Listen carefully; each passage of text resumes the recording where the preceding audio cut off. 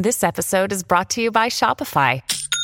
Forget the frustration of picking commerce platforms when you switch your business to Shopify, the global commerce platform that supercharges your selling wherever you sell. With Shopify, you'll harness the same intuitive features, trusted apps, and powerful analytics used by the world's leading brands. Sign up today for your $1 per month trial period at shopify.com/tech, all lowercase. That's shopify.com/tech.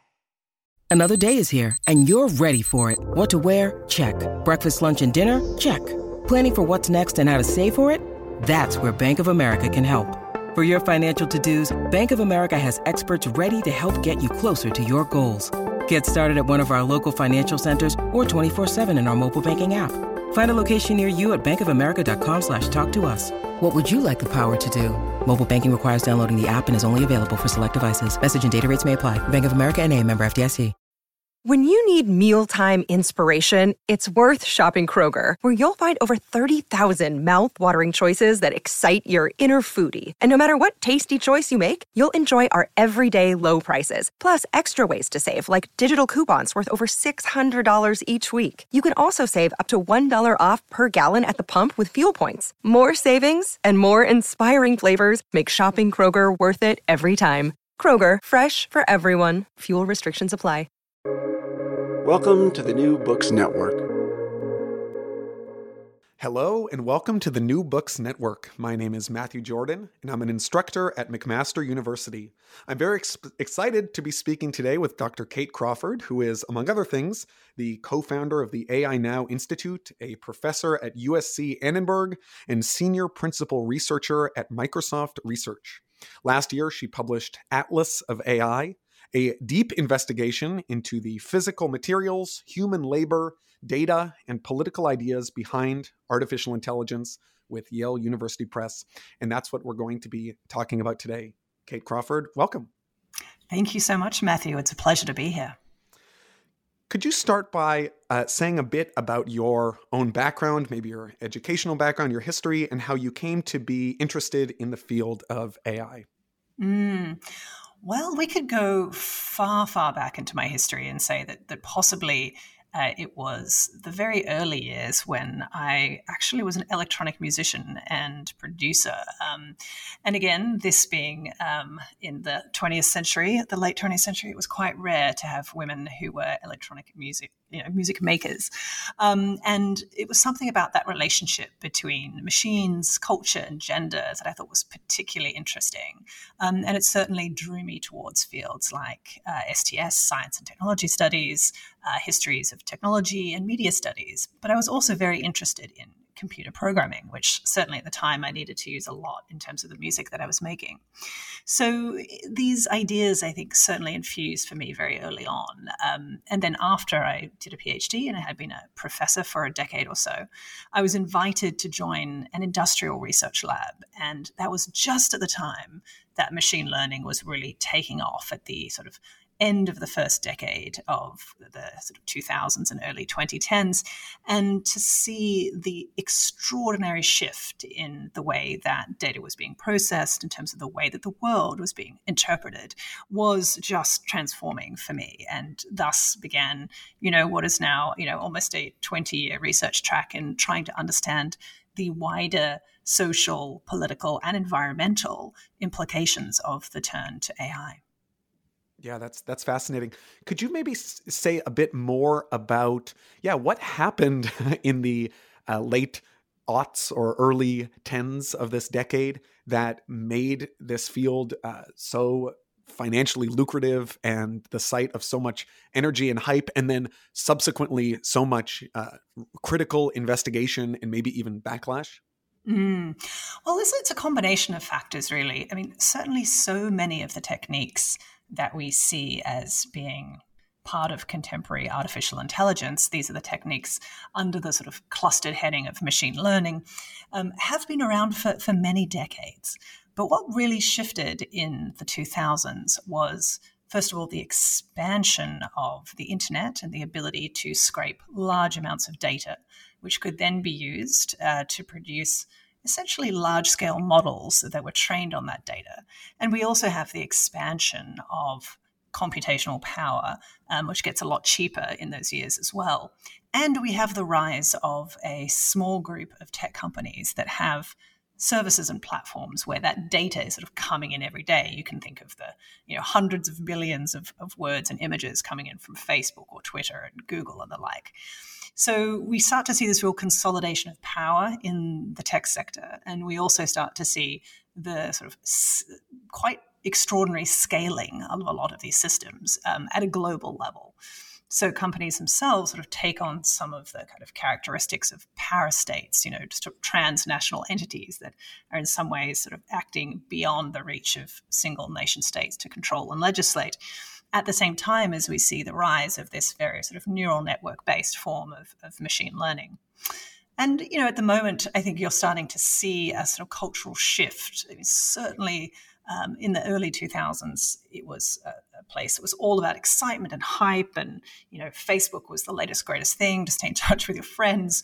And it really took many years for people to see the problems that come alongside these systems, and to see that Facebook is also an enormous harvesting engine that created the biggest facial recognition system that the world had ever seen, and to see the politics at work in these systems and the power that they have in sort of centralizing particular ways of sharing and using information.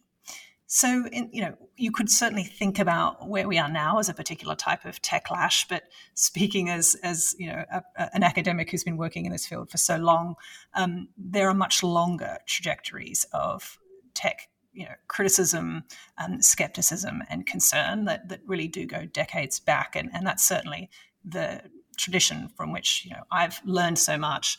And I think in that sense, the sort of fashions about what's cool right now, obviously Bitcoin and crypto and NFTs are all the rage, but so many of the concerns that I raise in Atlas of AI also pertain to this wave. They're profoundly energy intensive and enormously damaging to the environment. They create particular types of power concentrations while at the same time denying their own sort of material influences. So, I think you could certainly map those trends onto where we are right now as well. Mm-hmm. Yeah, one thing that I really appreciated in the book is that it completely does not buy into the maybe internalist narrative that you would read in historical books about AI, namely that it was very exciting in the late 40s, early 50s, 60s, and then all the funding went away. Then all the funding came back in the 80s, and then all the funding came back in the 2010s. And there's kind of these cycles of of excitement and then despair. And what you've done in this book is really zoom out and say, okay, like looking at it from a much broader socioeconomic political lens. What are the physical materials being harvested? What are the concentrations of power enabled by this technology? And it's clear that those things don't observe, 30-year hype cycles, right? There's kind of constant phenomena. But maybe before we get into that, I'd love to just take one step back and ask maybe just about the term artificial intelligence. The book is called Atlas of AI. What is it exactly that is being analyzed when we use that term? Well, it's interesting. I mean, the term artificial intelligence can be traced back to the mid-1950s, and we can go back to a particular conference, the Dartmouth Conference, where a small collection of male computer scientists gathered and said, let's start to think about computational systems as being able to take on cognitive capacities. But I think at the same time, this term is a real trap. In fact, in the book, I say that AI is neither artificial nor intelligent. And what I mean by that is that if we think about this concept of artificiality, it's so common that people hear about AI as something immaterial, abstract, objective, in the cloud, if you will, as just so many sort of mathematical approaches and algorithms. And very rarely are we forced to contend with the profoundly material practices that subtend all of the AI systems that we're familiar with using today. So what does it actually take to make, Amazon Alexa actually speak to you and say, today's weather, it will snow.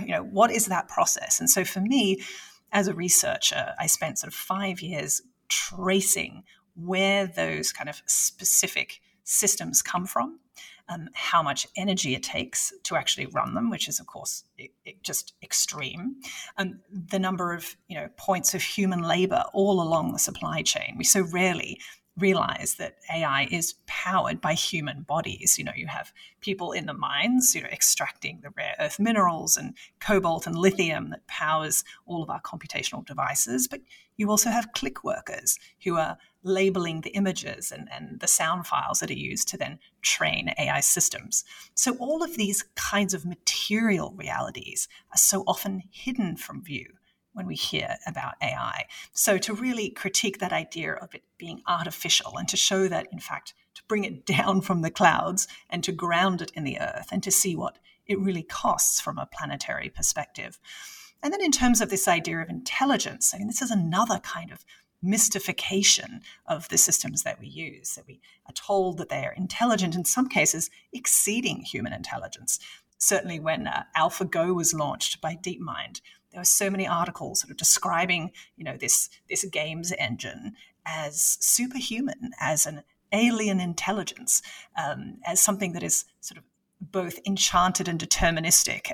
Sort of this term, enchanted determinism, is something that I developed with the historian of science, Alex Campolo, and the way in which these tools are seen to be sort of magical and beyond human understanding, but at the same time deterministic, in that they can look at a set of data and then very reliably predict what is to come. And I think these types of myths and ideologies that permeate AI are so problematic. And we could even trace all the way back to how this term intelligence itself has been used to demarcate populations, to be used in pursuit of, eugenic projects and projects that, claimed that you could detect which race was more intelligent than another. The term itself has done so much harm over the centuries that, yet again, I think it's a word that we have to be very critical of. In this context, you can look at these systems as effectively just being large-scale statistical pattern recognition. That is quite different to intelligence in a human context.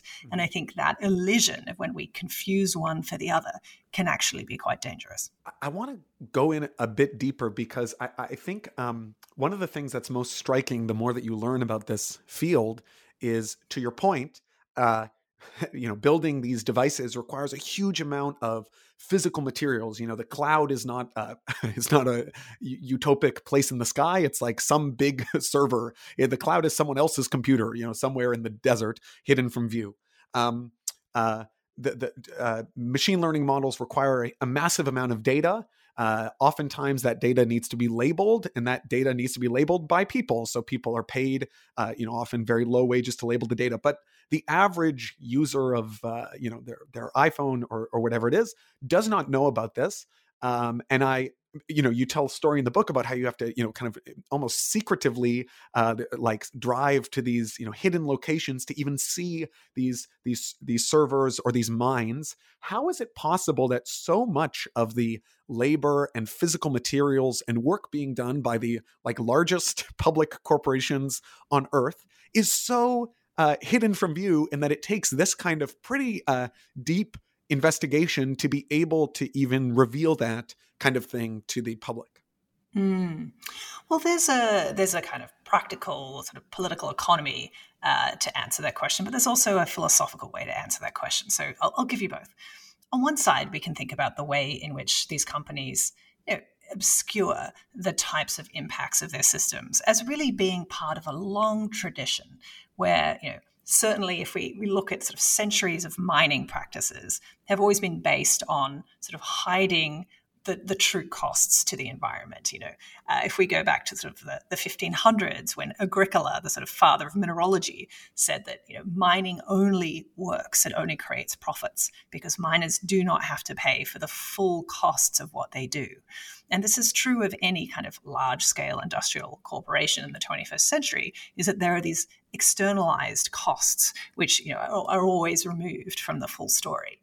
But if we look at the sort of philosophical lens, Hart and Negri, well-known philosophers of information capitalism, talk about this relationship between abstraction and extraction, that these industries abstract away, their true consequences and what they do in terms of their deeper forms of extraction.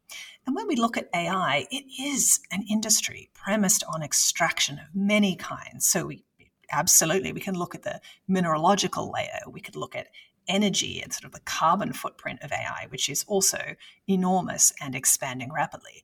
But we can also think about those extractions from human bodies, about the click workers who are being paid on average less than $2 an hour to make these systems that generate enormous profits for their owners. Of course, some of the richest men in the world are men who are, heading up companies like Amazon. So we can sort of see those sort of extraordinary income disparities and extractions there too. And then, of course, finally, powering the entire system is data extraction. Everything that we do online or even in physical environments is being extracted to train more AI systems. So in that sense, this sort of relationship between the way that we're told a very abstract story is really part of how these extractions are really hidden from view. Can you say a bit more about the word extraction? I made a note of that in my while I was reading the book. That word came up again and again and again. Does it have a history itself in kind of this investigation, or was that a word that you latched onto as a descriptor of so much of what's going on in this industry?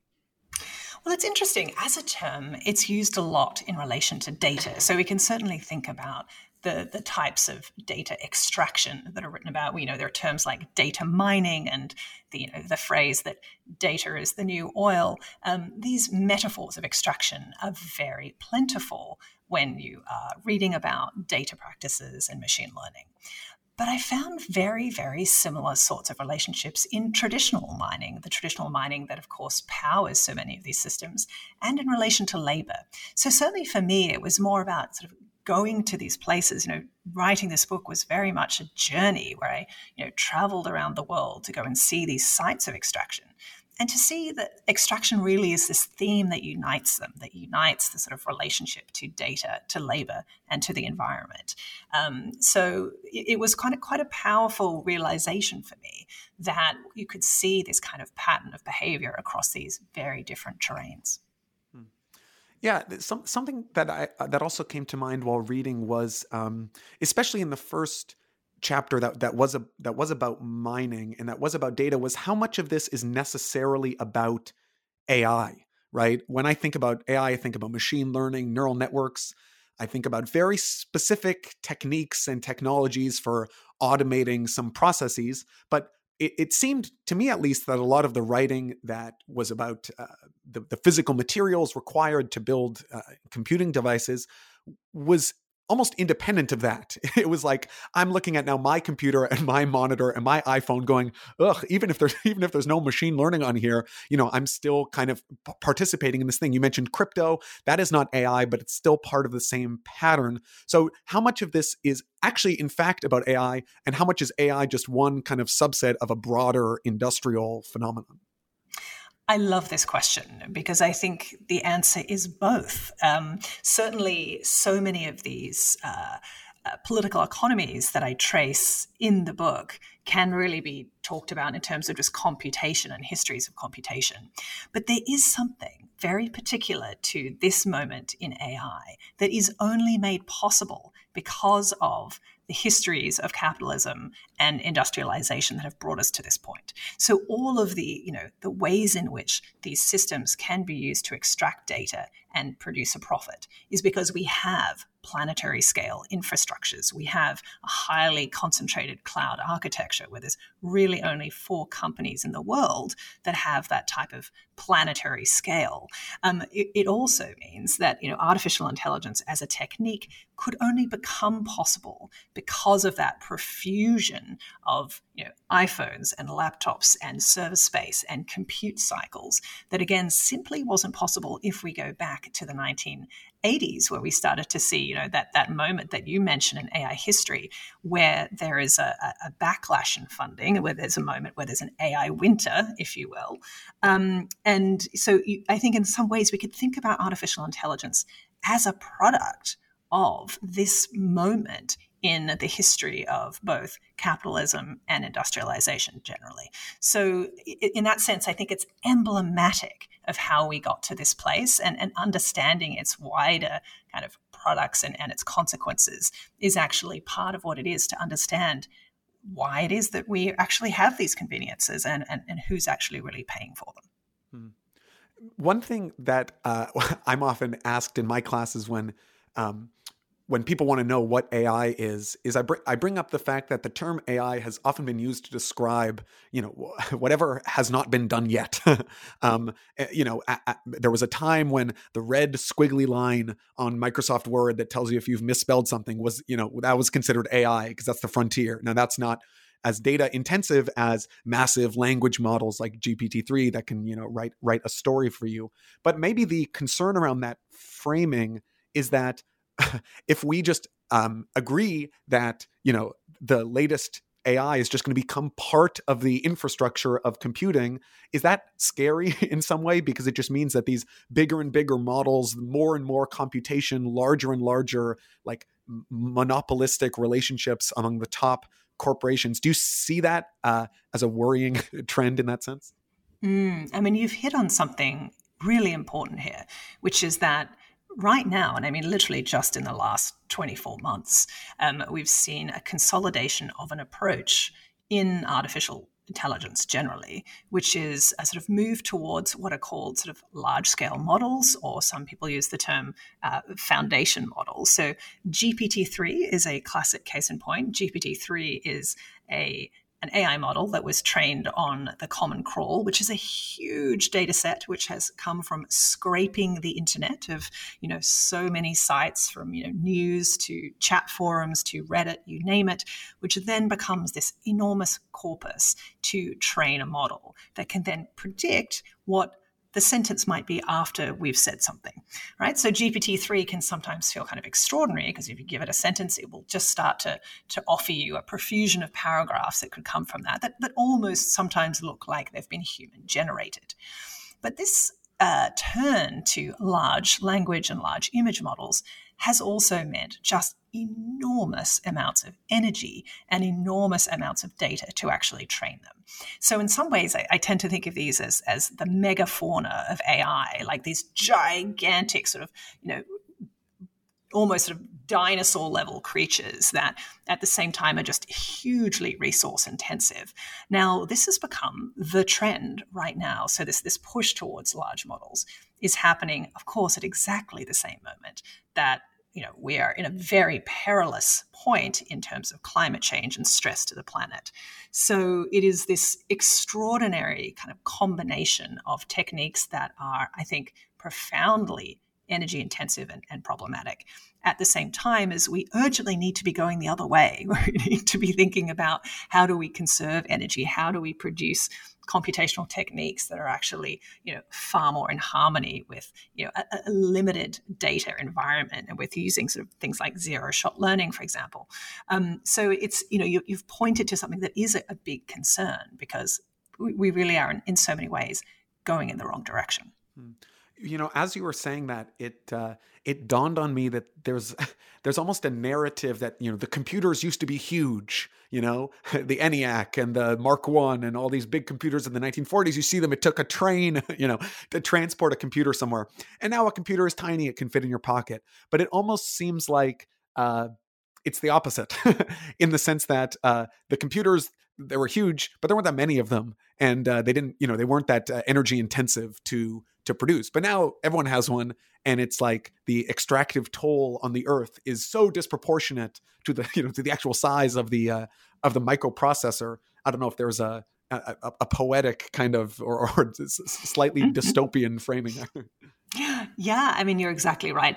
These systems are often referred to as AI supercomputers, but there are very many of them. And of course, they're based in these sort of large-scale sort of stack infrastructures that are sort of dotted around the planet.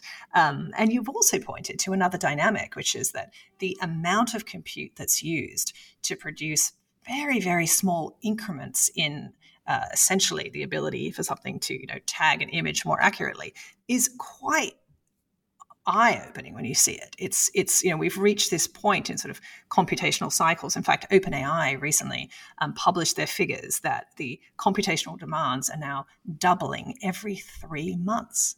So that means that in just a few years, our computational demands have gone up 300,000 times, and that's just on their own data. So you can imagine, for sort of large-scale companies that are much bigger than OpenAI, what those numbers look like there. So you're absolutely right. Yeah.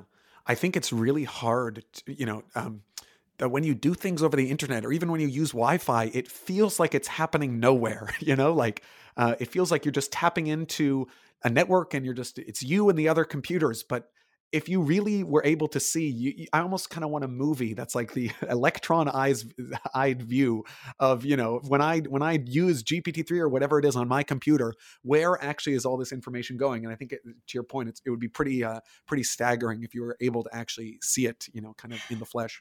And yeah, yeah. I've often wondered that too, and it's funny. Several people have said to me, I wish you'd made this a film at the same time as you're writing. And I'm like, I know, I tried to write it as, as much as like a journey as possible, so that I really sort of take people to these locations in the book. But it's really tempting to have that sort of visualization as well. And interestingly, part of the work that I do as a researcher is that I also collaborate with visual artists, almost as a way of showing the different ways you can depict these, extraordinary large-scale computational systems that in so many ways are almost too large to grasp.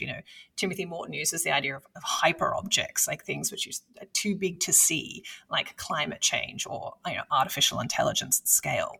And I did a collaboration with an extraordinary artist called Vladan Jola, where we did a large-scale visualization. It was about sort of 7 feet by 5 feet of all of the things that it takes to build a single Amazon Echo. So, we started by drawing all of the data pipelines and how it works to, extract data and then to sort of build models for voice recognition. But then we went further back and we started to look at sort of the mines where the components came from. We looked at the smelting practices, we looked at the container ships, and then all the way through to the end of life where these devices are thrown away in these gigantic e-waste tips in places like Ghana and Pakistan. And in doing that project and in visualizing that system, it was what really kind of, for me, transformed me as a writer and as a researcher to say, we need to do this now, not just for a single device like, the Amazon Echo, but for the entire AI industry itself. And so that was really the genesis of Atlas of AI. At Evernorth Health Services, we believe costs shouldn't get in the way of life-changing care, and we're doing everything in our power to make it possible. Behavioral health solutions that also keep your projections at their best? It's possible. Pharmacy benefits that benefit your bottom line? It's possible. Complex specialty care that cares about your ROI? It's possible. Because we're already doing it. All while saving businesses billions. That's Wonder made possible. Learn more at evernorth.com/wonder.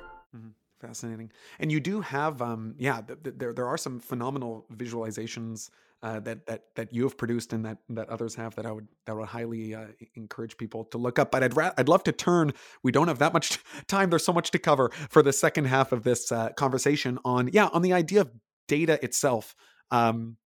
As we've kind of touched on, modern AI relies on massive data sets to operate. And as we said, one of the reasons that this industry has been able to grow so massive is the proliferation of the internet and the growth of largely freely available data in the form of Facebook pictures, text on the internet, people's public profiles, all sorts of things, video camera footage that is now just readily available.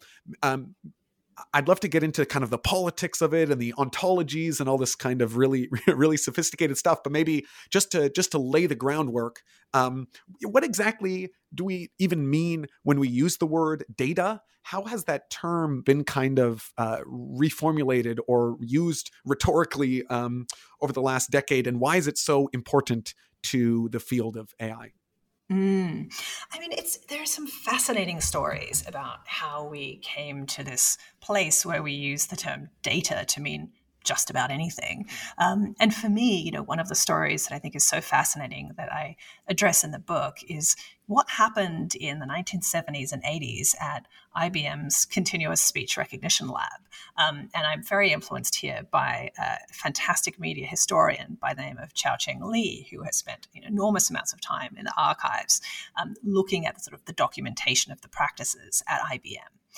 The thing that I find so interesting there is that there was this moment where, IBM was trying to effectively model speech for computers so that computers could understand language. And they were using linguistic principles and grammatical rules in what was called the expert systems approach of artificial intelligence. But when they hired a new researcher, Fred Jelinek, to come and try a different approach, he decided to move towards data. His vision was, rather than trying to really teach computers to understand language, why don't we just see this as an issue of statistics? Let's just see how often words appear in relation to each other, and effectively moving towards what is known as brute force approaches or probabilistic approaches. And this is referred to generally as the statistical turn, as this move away from understanding meaning or context or history and just moving towards data.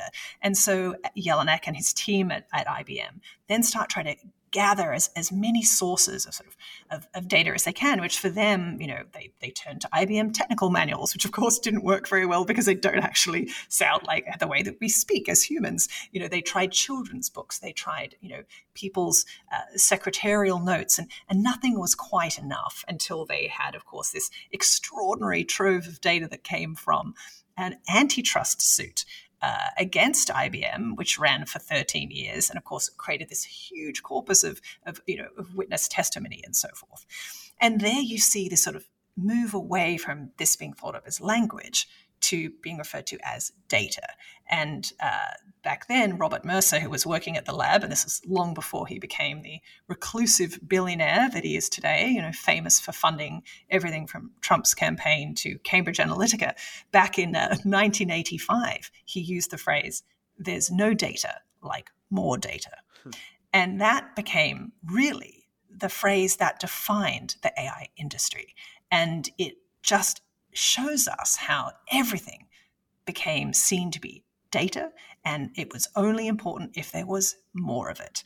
And that, I think, is a kernel of truth, and we're living the consequences of that shift today. Is it not?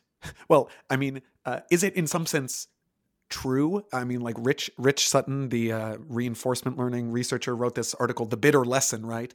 And my understanding is that the quote unquote bitter lesson is that the what we've learned from decades of doing AI research is that it doesn't matter how much we try to program in meaning and context and syntax and logic and inferential whatever, that stuff is all irrelevant. All that matters is more data.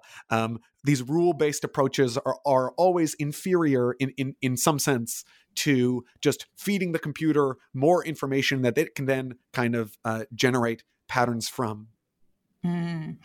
It's interesting. There's certainly an argument, and this was noted, in fact, back in the 1980s at IBM. Fred Jelinek would comment on the fact that, every time he fired a linguist, his system would perform better. So it was, he said quite clearly that we were using the ideas from physics and thinking like physicists, not thinking like linguists.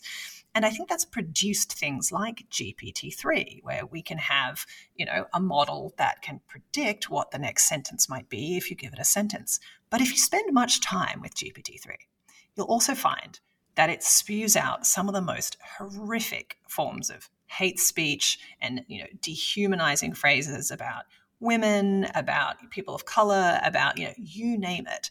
The horrible things that are contained within GPT-3 are there because of exactly that same attitude, which is that all data is equivalent. It doesn't matter what the context is, and it doesn't matter if we try to really think about the way that language is so multivalent. It can do so many things. It can mean so much.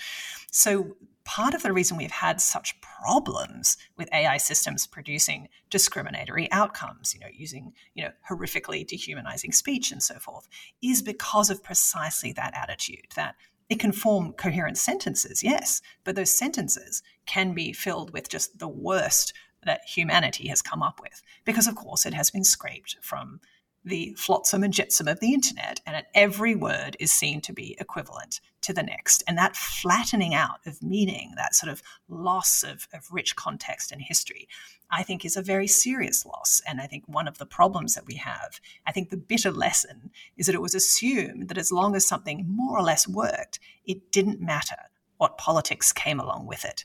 And I think there's a response to Rich Sutton's bitter lesson, is that the more bitter lesson is that we've now got systems that are really doing things that are harming, in many cases, marginalized populations in ways that are just absolutely unacceptable.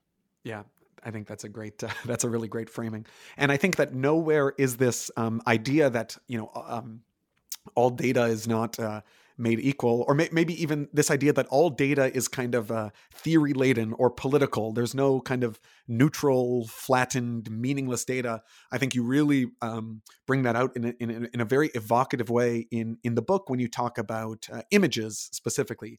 We've been talking for a little bit about text generation and language, but there's a whole other side of this, which is computer vision. I'm wondering if you could say a bit about how it is even possible that labeled pictures of images can be political. For instance, if I was just presenting this for the first time, I might see a picture of an apple and I say that's an apple. Where is the politics? In that? But it's obviously much more complicated than that. So how can labeled pictures be a political object? Such a good question. And this brings me to, I think, one of the most important training data sets, certainly of the last decade, in terms of object recognition, which is this data set called ImageNet, which is first published in 2009. And it was based on this idea that if you just have a whole lot of nouns, like apple, and then you scrape the internet for a whole lot of images, say of apples, and you connect that label to those images, this would actually be a very powerful way to train systems to detect objects. And this sounds completely logical until you actually start really investigating it. And here this was work that he did with another artist by the name of Trevor Paglen. We spent 3 years, excavating this training data set, and we use this term, very consciously to talk about the experience of sifting through the layers of a data set that has 14 million images in it and 20,000 categories, and to look at what was inside it and what were the sort of ideas around how things were classified. And it was when we looked into the category of people inside ImageNet that we really started to see how problematic these logics are. Now, ImageNet, of course, used nouns that it inherited from an earlier training set called WordNet, with the idea that, nouns are things that can depict images. Now, of course, there are some nouns which might seem relatively, unproblematic, like apple, but nouns change. Of course, here I'm thinking of George Lakoff's work, where he says that, some nouns are more nouny than others. So, you might think of a noun like light as being, well, that's actually kind of a more difficult thing, more abstract to represent. And then even more abstract would be a noun like debtor, what it is to be in debt. Now, these are all nouns, and in fact are things that are represented inside ImageNet. And so there are images of people that have been labeled as debtors. There are images of people labeled as kleptomaniacs, as alcoholics, as slatterns, as, the words just become more and more and more offensive until we have things that are literally unrepeatable on your podcast. And they're all there with thousands of images of people that have been scraped off the internet. These are people who have no idea that their graduation photograph or their wedding pics have been labeled with these really offensive and problematic terms. There are also terms that might seem unproblematic, so CEO, for example, until you open up the categories of images and you see who is listed as a CEO, and it's almost all white men in suits. And then if you look at the category of basketballer, you see almost entirely black men playing basketball. So you start to see a political logic which is completely hidden and not disclosed by the system, as though it is just presenting the world. And of course, there is no neutral. Even the most simplistic terms or nouns that seem uncontroversial, they are still presenting a worldview that is in itself quite narrow and normalizing. So part of really spending a lot of time with these data sets has taught me, this one very important lesson, which is there is no such thing as a neutral data set. There is no system that does not at the same time have a deep ideological and political perspective that is baked into it from the very beginning, which also means that you can't just run a bias filter or, just take out the offensive labels and somehow think that you've produced a neutral data set. So all of these systems bring with them ways of seeing and ways of knowing the world. And it's so important that we begin to study and understand that. Otherwise, we're just rolling out these systems into our healthcare, into criminal justice, into education, without realizing what impacts they'll truly have. Right. Could you say just a little bit more about the actual process by which images go from being on wherever they come from, Flickr or Imgur or whatever these websites are, and then are they given to a specific person with a list of nouns and told, okay, label this person a CEO or a basketball player or whatever, something, a debtor or whatever it is, and it's one label per image per person? How does that actual categorization process work?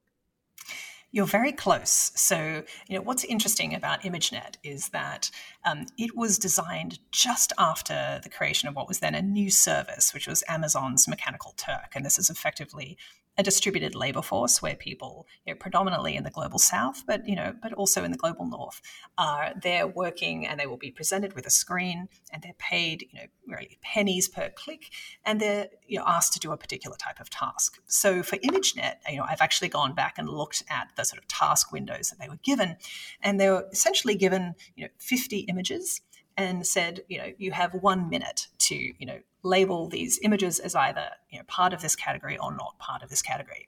So it's very kind of tiring labor where you're really just sort of looking at an image and saying is this a cat or is this not a cat? But at the same time, you're not really aware of what is this being used for? Or can I say this person? I don't know if this person is a debtor or a CEO. How could I possibly tell? Because it's not a visual concept. They're not really given as click workers the ability to have that sort of critical feedback. And I think that's one of the very real problems in terms of the way that labor is organized around AI. Only the AI designers get to say what a system will mean, and they outsource all of the labor of actually creating these kind of core ground truths. And it's interesting too that, in the case of ImageNet, they didn't just trust the click workers either in terms of their definitions. They had an algorithm that would then assess whether multiple people would label an image the same way. So they were also being ranked, unbeknownst to them in terms of their labeling. So if something had a high level of consensus, it would then indeed become part of a category, which is even more remarkable when you spend time looking at the images that are in these categories. And in many cases, you just see errors as well as things that are, offensive or problematic. They're just things that are wrong or make no sense or illogical. So that sort of profound profusion of ideas and images and categories mixing into each other, and in just this Borgesian kind of level of images that in many cases simply do not even appear to be representing anything that we would put into a category. That is also something which is very important to understand around machine learning, that it's built on these very shifting sands, if you will. It's interesting because I think a lot of listeners will be familiar with a lot of the critiques that come in the form of, this facial recognition system is unable to detect darker skinned faces, or when you do a Google search for mathematician, it's all pictures of men, this kind of thing. But it sounds like the thing that you're describing is quite a bit deeper than those issues, because those issues are often solved by just saying, oh, let's add more, pictures of women into the data set. Let's add more different pigment of skin into the data set. You're saying that is maybe some small type of solution, but we need to get rid of this notion that images or phenomena in the world can be labeled with one, kind of sticker at all, because this completely reduces the I don't know, the complexity and vastness of the human experience into something that is somehow now computational and very far from intelligent. It's just a statistical kind of artifact. Would you say that's accurate? That's perfectly said. And in essence, part of the reason that I say that the issue here isn't bias is because we're actually looking at the deep practices of classification. What is it when we label a person like an object and we give a person, a gender or a race or a professional label based on their face alone? It is itself such a problematic practice, and it's been completely and totally naturalized within machine learning. There are so many systems that you are using every day that are collecting images of your face and then classifying you into binary gender, excluding all those who would see themselves as not within those categories, into, one of 4 or 5 race categories, despite the fact that, as so many scientists have shown, the idea of inherent biological race is itself a myth, into categories that are even assessing your sexuality, your emotions, and your potential criminality. There are machine learning systems that have claimed to detect all of these things just in the last couple of years. And in fact, in the book, one of the things that I spend a whole chapter looking into is the history of emotion recognition in AI, this claim that by looking at your face, you can see into, somebody's inner soul. You can see what they're really feeling. And it really, it can be traced back to the 1960s when psychologists like Paul Ekman were, really promulgating the view that there were 6 universal emotions that could be read on the face. And despite the fact that this idea is extremely controversial and has been debated, since its inception from people like Margaret Mead, the anthropologist, right through till much more recently in this year and last year, psychologists like Lisa Feldman Barrett have shown that there is simply no evidence to show that a smile means that you're happy or a frown means that you're angry.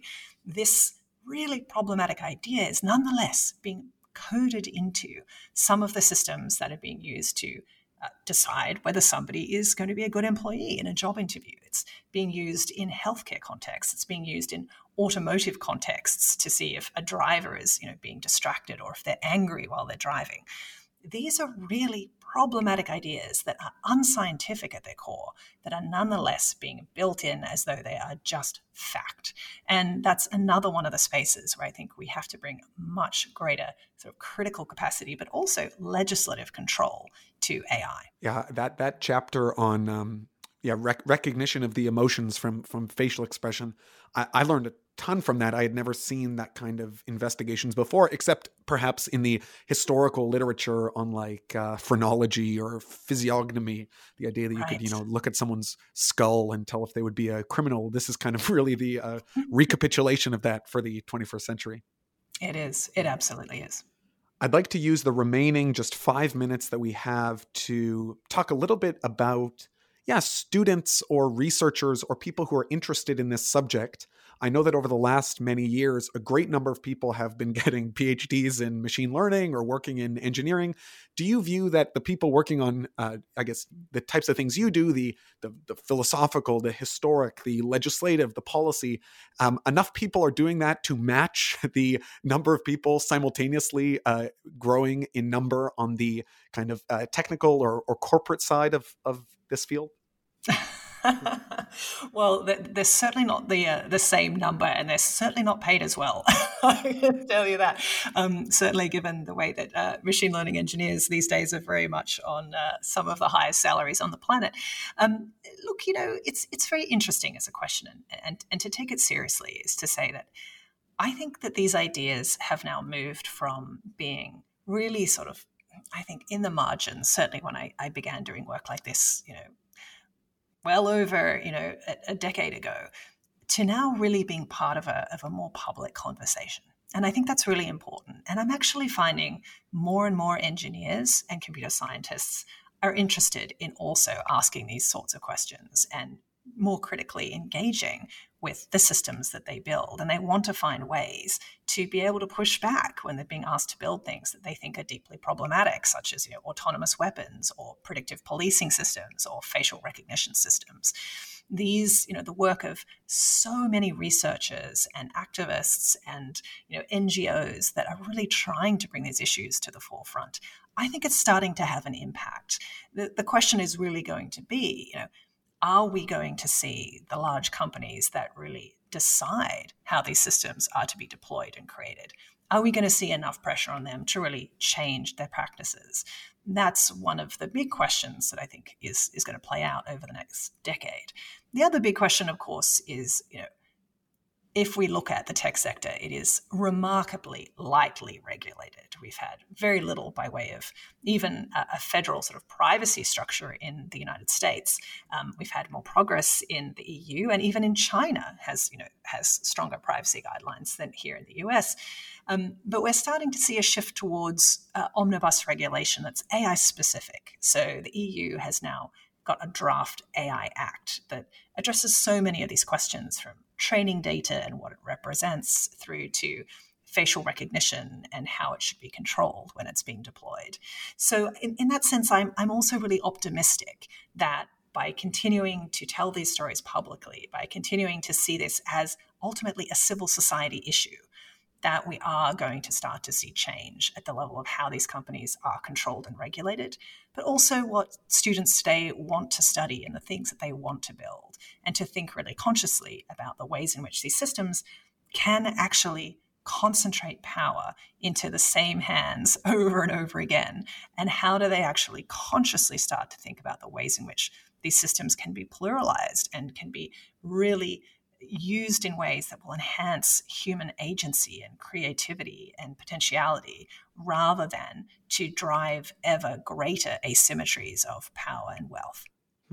I think the last point you made touches really nicely on something that I experienced, which is that I teach a course on a lot of the topics we've been discussing today to mostly business and engineering students.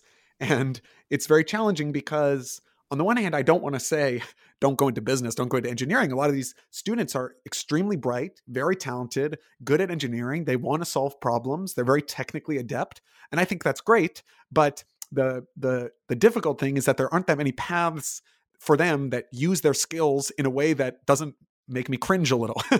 Do you have advice for maybe even undergraduate students, or advice for me to give my undergraduate students that could be helpful? Maybe something concrete as we close out.